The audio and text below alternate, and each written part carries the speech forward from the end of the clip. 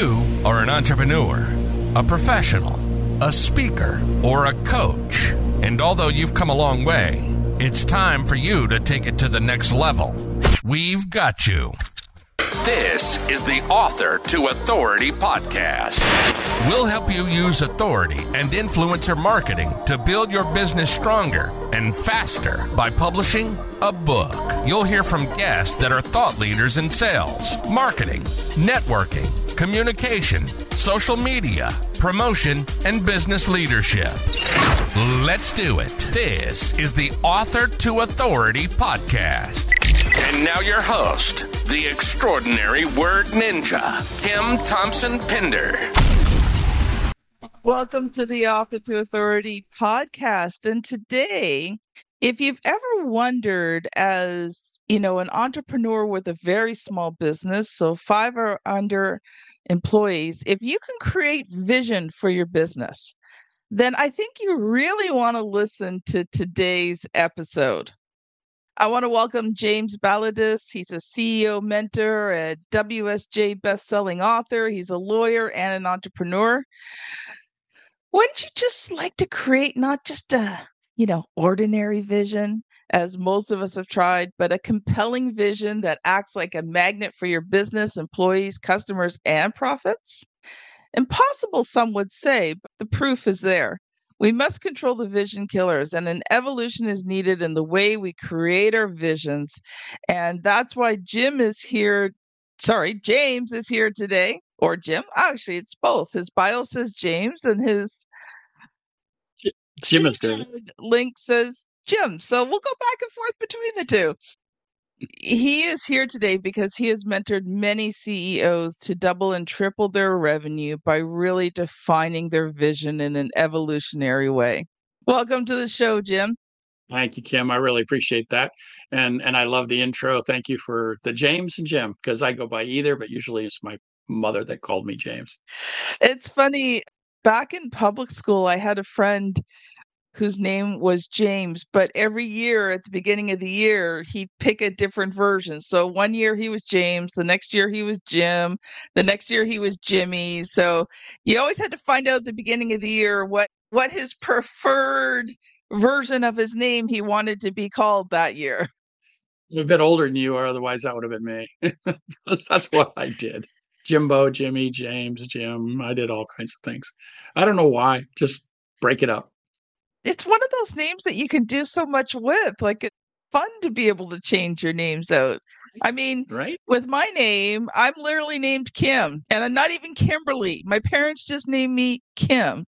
So there's Kim and there's Kimmy. Because if you call me Kimberly, that's not my name. So Kim Chiru. So, Jim, I would love to start with the very big obvious question. Let's take a look at a big picture look at this. Can entrepreneurs, even when they're very small, have vision for their business? Yes. And we have to do it a little different than we've been doing it. That's the extraordinary part of this. And I didn't develop this out of theory. I developed it out of my own life, because even as a lawyer, 35 years, 32 years, I think at that point, about 8 years ago. And at that point, I just kind of felt like, okay, that's the vision is for other people. I'm here to generate revenue, make sure that my income is good, pay all the employees that I have, and run this practice. And vision is for those that run big enterprise. That's what I thought. But deep down inside, there's something inside of us that says, I want to do more. I really want to more than just this. And we get kind of frustrated at some point. And that's when we have to start looking at, okay, well, how do we transgress this vision bridge, this sort of it's them or it's not nobody. I got to be an Elon Musk or something in order to do that. And you don't have to, but you got to look at it from a different perspective. I love that, Jim. Thank you for saying that, because I think sometimes, especially as entrepreneurs, it's very hard. We've got all of these, big gurus who have these bigger companies, that are telling us all these things that we have to do. And yet in most cases, it's not even feasible for us to do let alone once we do it, implement all the steps it takes to be successful at it, because we don't have the resources to be able to do that. So I loved how you said that we can do it, but we have to do it differently. James, I want to start off a little bit more with your story. So tell us a little bit more about, who you are and how did you get into helping, us small entrepreneurs create vision for our businesses? Well, I did it because I did it for myself. Essentially, as I alluded to earlier, I felt a bit stuck. Very profitable and very successful law practice, but I wanted to do more. I wanted more opportunity. I wanted to be involved in more things than just law. And it wasn't until I realized the vision killer in me, the person who had well practiced how to kill a vision. In fact, I'm a lawyer, obviously, so you kill vision just naturally, don't you? When I realized that and how that was happening, I set about the business of trying to change that because we're all killing our vision a little bit, aren't we? As soon as we start saying, "Oh, I want to do something," we look for validation, and then somebody tells us, "Well, you don't have the money for that. You don't have the resources," or like you said, "You don't have the time or the people." Immediately, the vision goes into the drink. It's done, and we need to do differently. So in my story, what I had to do is come up with a way in which I could actually communicate with myself in a more positive way than vision killing. And that took a year or two.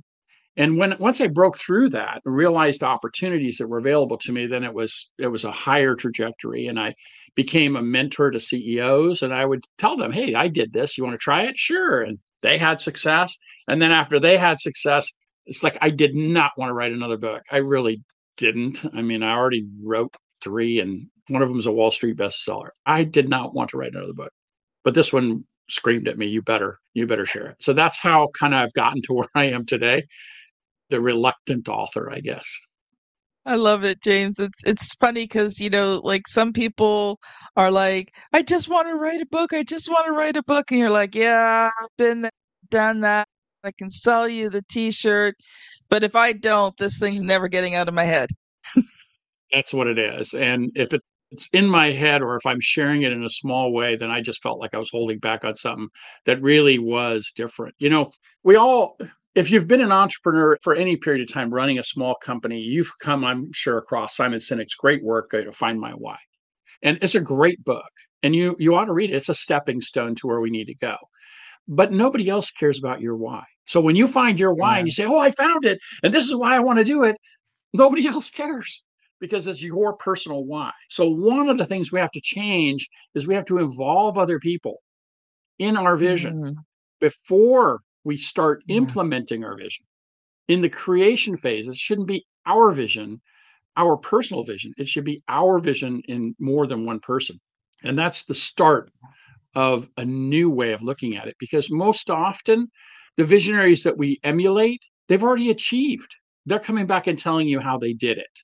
And so you're going, "Well, I don't know if I'm that person," but you are extraordinarily. And when you're unbridled, then it happens. And so this is the first step is to start communicating your vision in a way and controlling the vision killer around you in a way that allows you to go bigger than just you or even bigger than just your client. I think we're going to get deep into that vision killer. I'm hearing that thinking, we need to go there today. But audience, we are going to take a quick ad break. RTI Publishing has lots of resources to help you not only write, produce, and publish a book that converts readers into clients, but also will help you take the book and use it to scale your business. We will be right back. One of the keys to becoming an author is hiring the right publisher. It's the difference between having a book that converts readers into clients and one that sits unused on a shelf. Check out 7 questions to ask before hiring a publisher. Get it free at authortoauthority.com/publisher. Welcome back. Okay, I think we just got to go into this vision killer because, wow, I know a few times in my life I've had this big dream, big vision, and man, it's been killed, slaughtered, butchered, put out for sale. Nobody wanted it. So let's talk about that, those vision killers and, how do you conquer them? Well, let's first understand that the vision killer comes at a very early age. How many parents want to protect your children? So when I was very young, when I was in seventh or eighth grade, I don't know why. I can't tell you why I said this or how smart it was, but I said, oh, I'm going to be a lawyer. And it was Jim or James at that time with my mom, right? We don't have the money. You don't have the schooling. You'd have to go to college, then law school. I had no family that had gone to college. We grew up on the side of the tracks where I built my own bike. We weren't bought a bike, those kinds of things.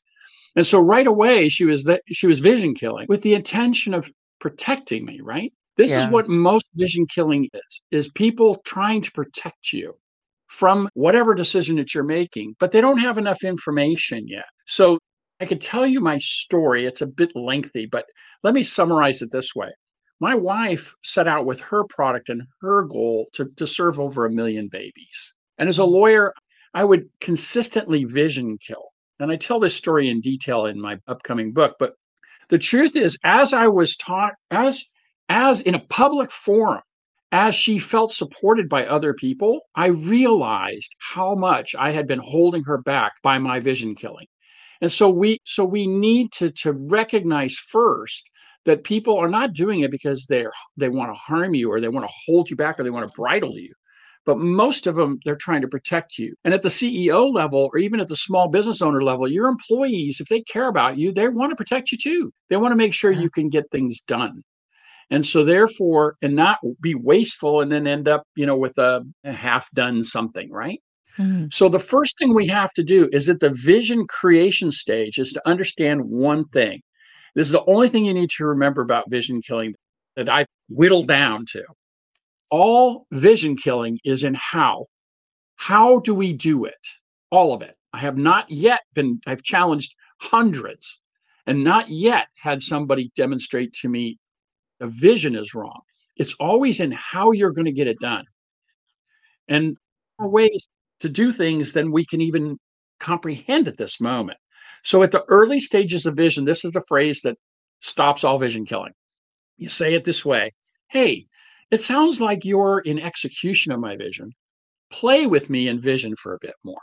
What this does is for the doer that's your friend or that's your parent or that's your employee or that's your coworker or your co-founder, what it does is it gives them permission to not try and protect you.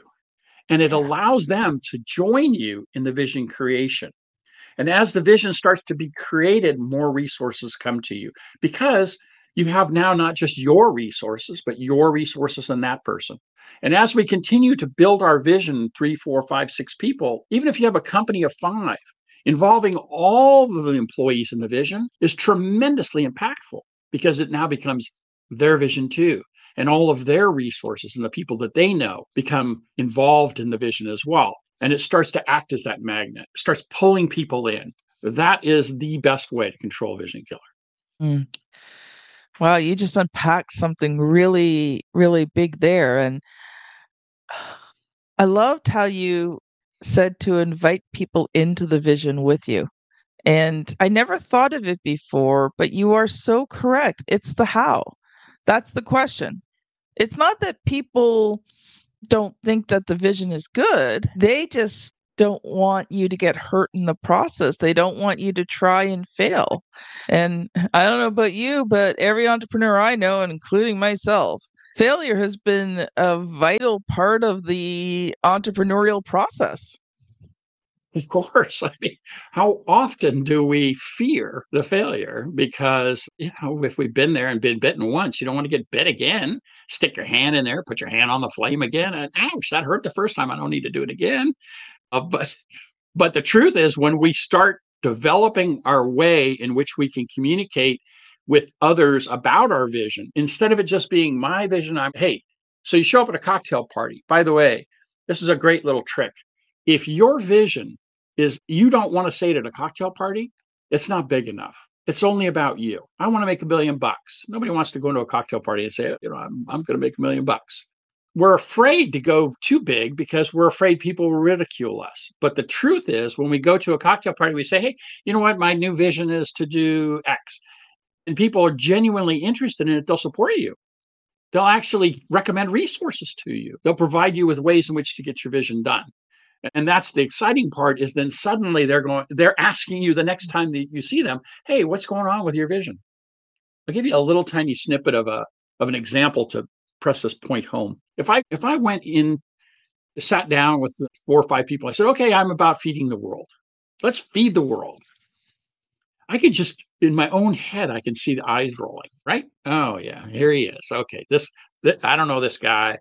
I don't know how much he thinks he can get done, but that's a really big vision, right?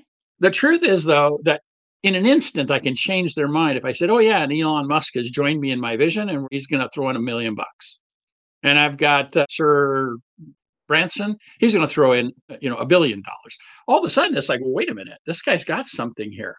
So if we start providing people with the vision and then letting them play with us in the vision, the resources may very well become that big, that quick, because they're interested as well, right? Yeah. So that's an example of how it can be killed so quickly, and yet you can reverse people's minds so quickly when we talk about execution.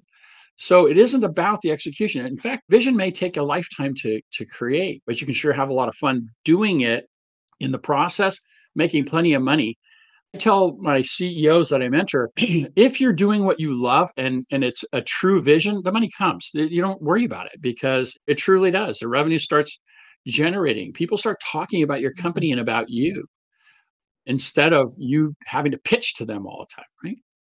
When you were talking, there was 2 things that kind of came to my mind that I would love to touch base on, because I also want to talk about your books and becoming an author in that. But 2 things I was thinking of was, first of all, I think in the beginning, especially, you have to be careful who you tell your vision to. And then second, find those people, like create that group of people that share in your vision. For me, it's always been basically other entrepreneurs who, have shared the vision with me. And then, when I get to that point where I call them my comrades, when I'm at that point where I'm like, oh man, this is too hard. I don't want to do this anymore. I just want to quit. And you're tired, and, you're going through one of those times. And, if you said that to your family members, they'd be like, oh yeah, dear, we get it. It's okay. If you want to quit and get a job, we understand. Right. And your comrades go, seriously, get up. Get moving. We're going to help you. We're going to get you through this. Here's some ideas. Here's some resources, but don't you dare quit. I love that, because it pinpoints exactly how we have been doing it. That is, we have been going to the people that support us. We haven't had the ammunition to go to those that may not support us. And yet they are tremendous resources for us, because they're typically the doers. See, the visionary has a vision and the doer gets it done.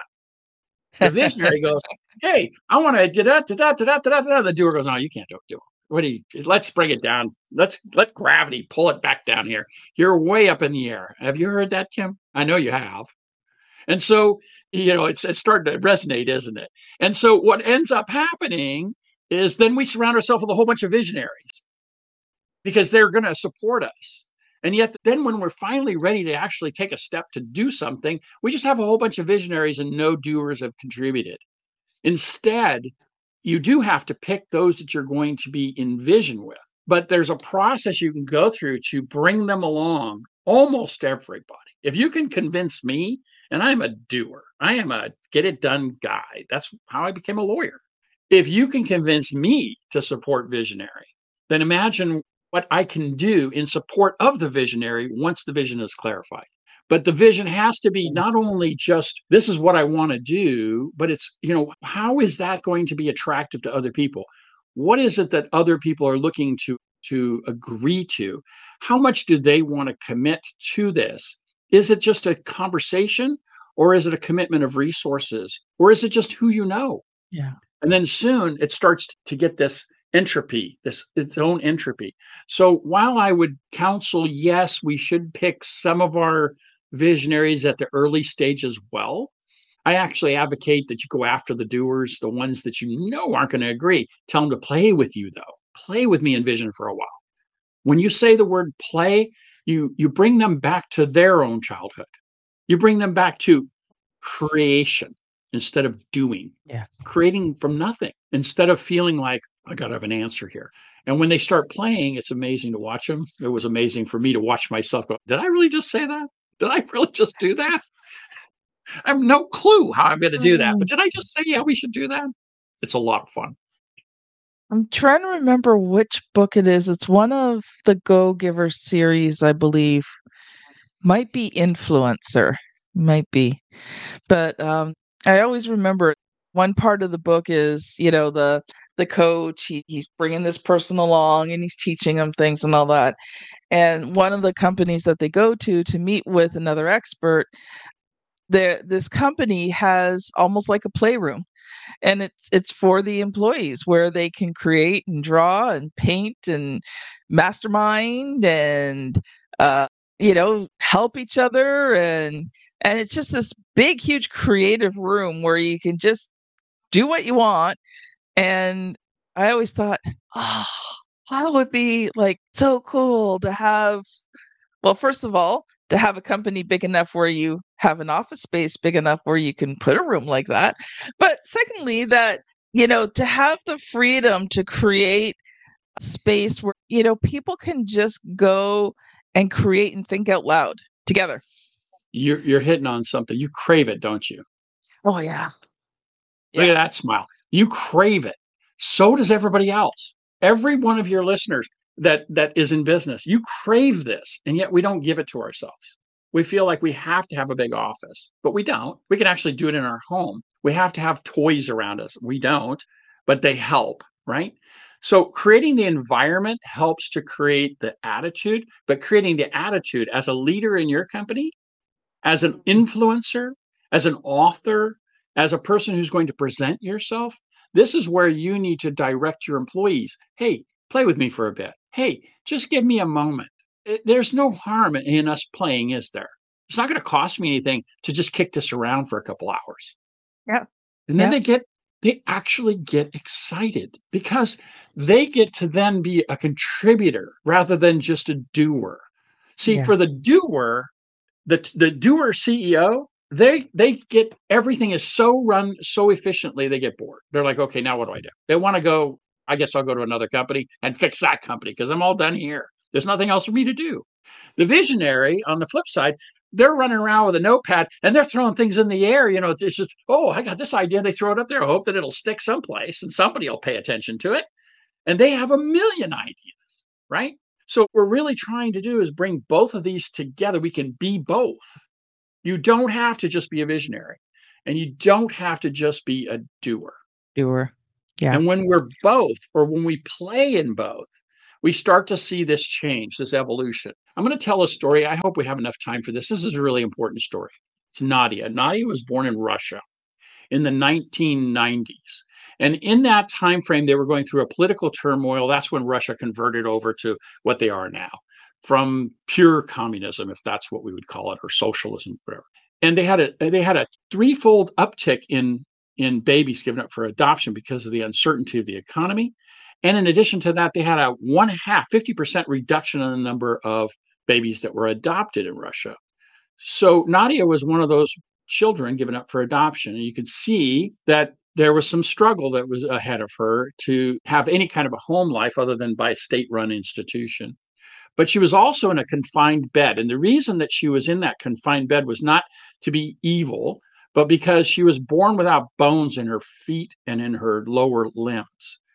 And so she was not only not going to be adopted, it didn't appear, but also she was confined and there was no thought about what was going to go on in her life. It kind of looks like impossible, doesn't it?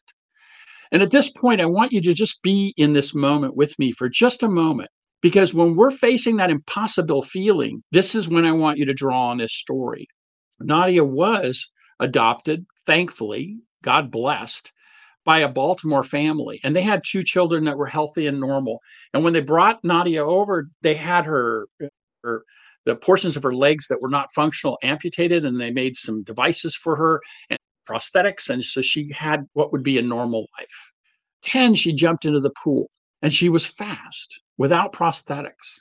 And as she continued to swim, she got faster and faster. Now, I'm going to shortcut this story, but by the time she was 17 and 18, Nadia was competing in the top 3 and 2% of the swimmers in the world without prosthetic change. In other words, with a shortened feet.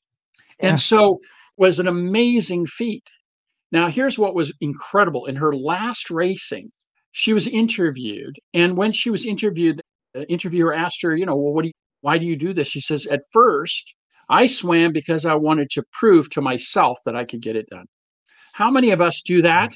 How many of you prove to yourself that you can do it? I do, right? But then she said, I changed my mindset. Now I swim also to show other people they can do it. And that's very much, that would be the end of the story if we don't evolve. Because we see all these successful people going, if you do what I did, then you'll be successful. And you think, well, I don't know. Now, I want you to think just for a second, we're going to switch our viewpoint just for a second. What if at 10 and 11, Nadia declared, I'm going to not only do this because I want to prove to myself, but I want to prove to others that they can do it too. Imagine the media coverage of her struggles and successes, the support she would have received, the people around her, other than her parents, who would have said, oh, don't go too high, right? Because they're trying to protect her. But imagine all of the people around her that she would have influenced and how that would have changed the trajectory of her career substantially.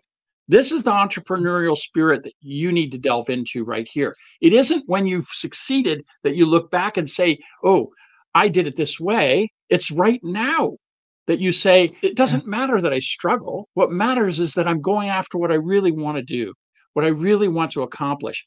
And the vision is bigger than you and bigger than your client. And naturally, then you just happen to be in the silo that pays you in that small sector of whatever the vision is, right? So if it were Feed the World and you had a nonprofit, you were running a little small nonprofit, your value is in whatever that element of nonprofit work that you're doing.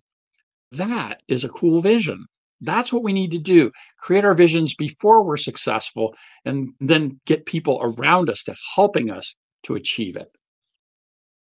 I like it, Jim. But we're just about out of time. So I do want to get to at least one of your books. And I've got to ask you the question that I ask every single author. So first of all, tell us about the current book you're working on, the name, where you're at with it, and then I'll ask you the question.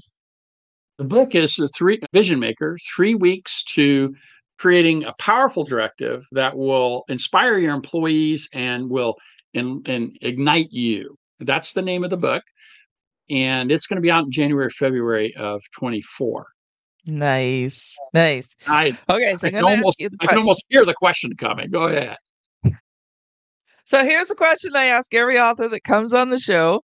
What has been the good, the bad, and the ugly about writing and publishing books? The good is that I'm really pleased with the way that the book turned out. Bad is that I'm an author that when I'm trying to write, I speak better than I seem to write. When I write, I seem to get a little bit, messed up in what I'm trying to say. And then I look at it again and I go, I'm not making my point. So find a great editing source, somebody you can rely on that has experience in crafting a couple of changes. You don't need to change what you're saying. You just need to change how you're saying it sometimes. Getting those resources is helpful. And, that for me, that was like all right. And reluctant because you don't want anybody to change it. But as it turned out, they were extremely helpful for me in trying to gain some clarity in certain sections by example or by ways in which we can demonstrate the thing we're talking about. Yeah. The ugly for me is always like, okay, how much is it going to cost again? What do I got to do to get it out there? How many people do I got to talk to? How many podcasts should I be on? Man, that list is long, right? And so you need to sort of change your framework on that and say, instead of it being ugly, you got to say, you know what? Let's just have fun. And so that's what I've been doing. This is about my 20th podcast now in the last month and a half. I'm just trying to have fun talking with great people like you. And, I learn every time I'm talking, how to say something or a new perspective or a new idea. Or today was the first day, Kim, when you were talking about, what we said every every entrepreneur craves, which is that little playroom. I think that's brilliant. It could be a book for you. It's a brilliant idea. And so, I don't know. Did I answer your question? I think I did. The good, the bad, and the ugly. Yes, you did, Jim. All right. Well, we are out of time. So, Jim, you have time for one quick final thought. And if people have enjoyed today's conversation, how can they connect with you? 2 ways. Visionmakerbook.com. You can go and pre-sign up for it. I'm not selling the book pre-sale right now. All I'm really doing is making sure that you would know when it's released. And, if you're in the middle of a book, that sometimes that varies, right? So I'm trying to get it out. We have cover design done, editing done, layout is done. Now we're ready to start publishing, the final steps of publishing. And so you can sign up there. Also, if you go to vision-maker.net, you can reach out to me. If you have a vision and you're not sure what to do, I'll give you 15 minutes free. You just go in there, set an appointment, and I talk to anybody who wants to do that. And I mean anybody. I don't limit that. Pushed all my clients to great mentors so that I have a year to talk about this. And this is what I'm dedicating my life to for a year. So if you wanted to talk about your little company and how you're doing it and you think it's too small, nonsense. Call me. We'll create a vision. Vision-maker.net. Wow. Sometimes it's hard to close off these episodes, but audience, if you have enjoyed today's episode, I encourage you to scan back to episode 426. So I think this is probably episode 446. So scan back about 20 episodes and listen to Carla and I talk about how to grow a business from 0 to 7 figures. I think it would complement this discussion nicely. If you are on YouTube, you will find the thumbnail here somewhere. And if you're on your podcast app, just scan on back. Audience, thanks so much for listening. I want to encourage you to have vision in your business, and we will see you on the very next episode. Bye now. Bye, Kim. Bye, audience.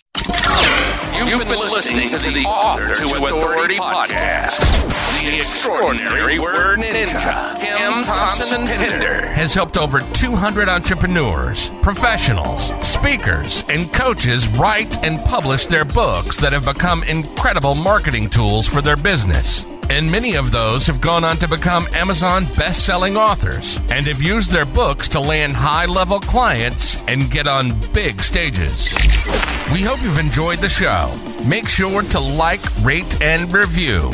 And we'll be back soon. But in the meantime, hit the website at www.authortoauthoritypodcast.com. See you next time.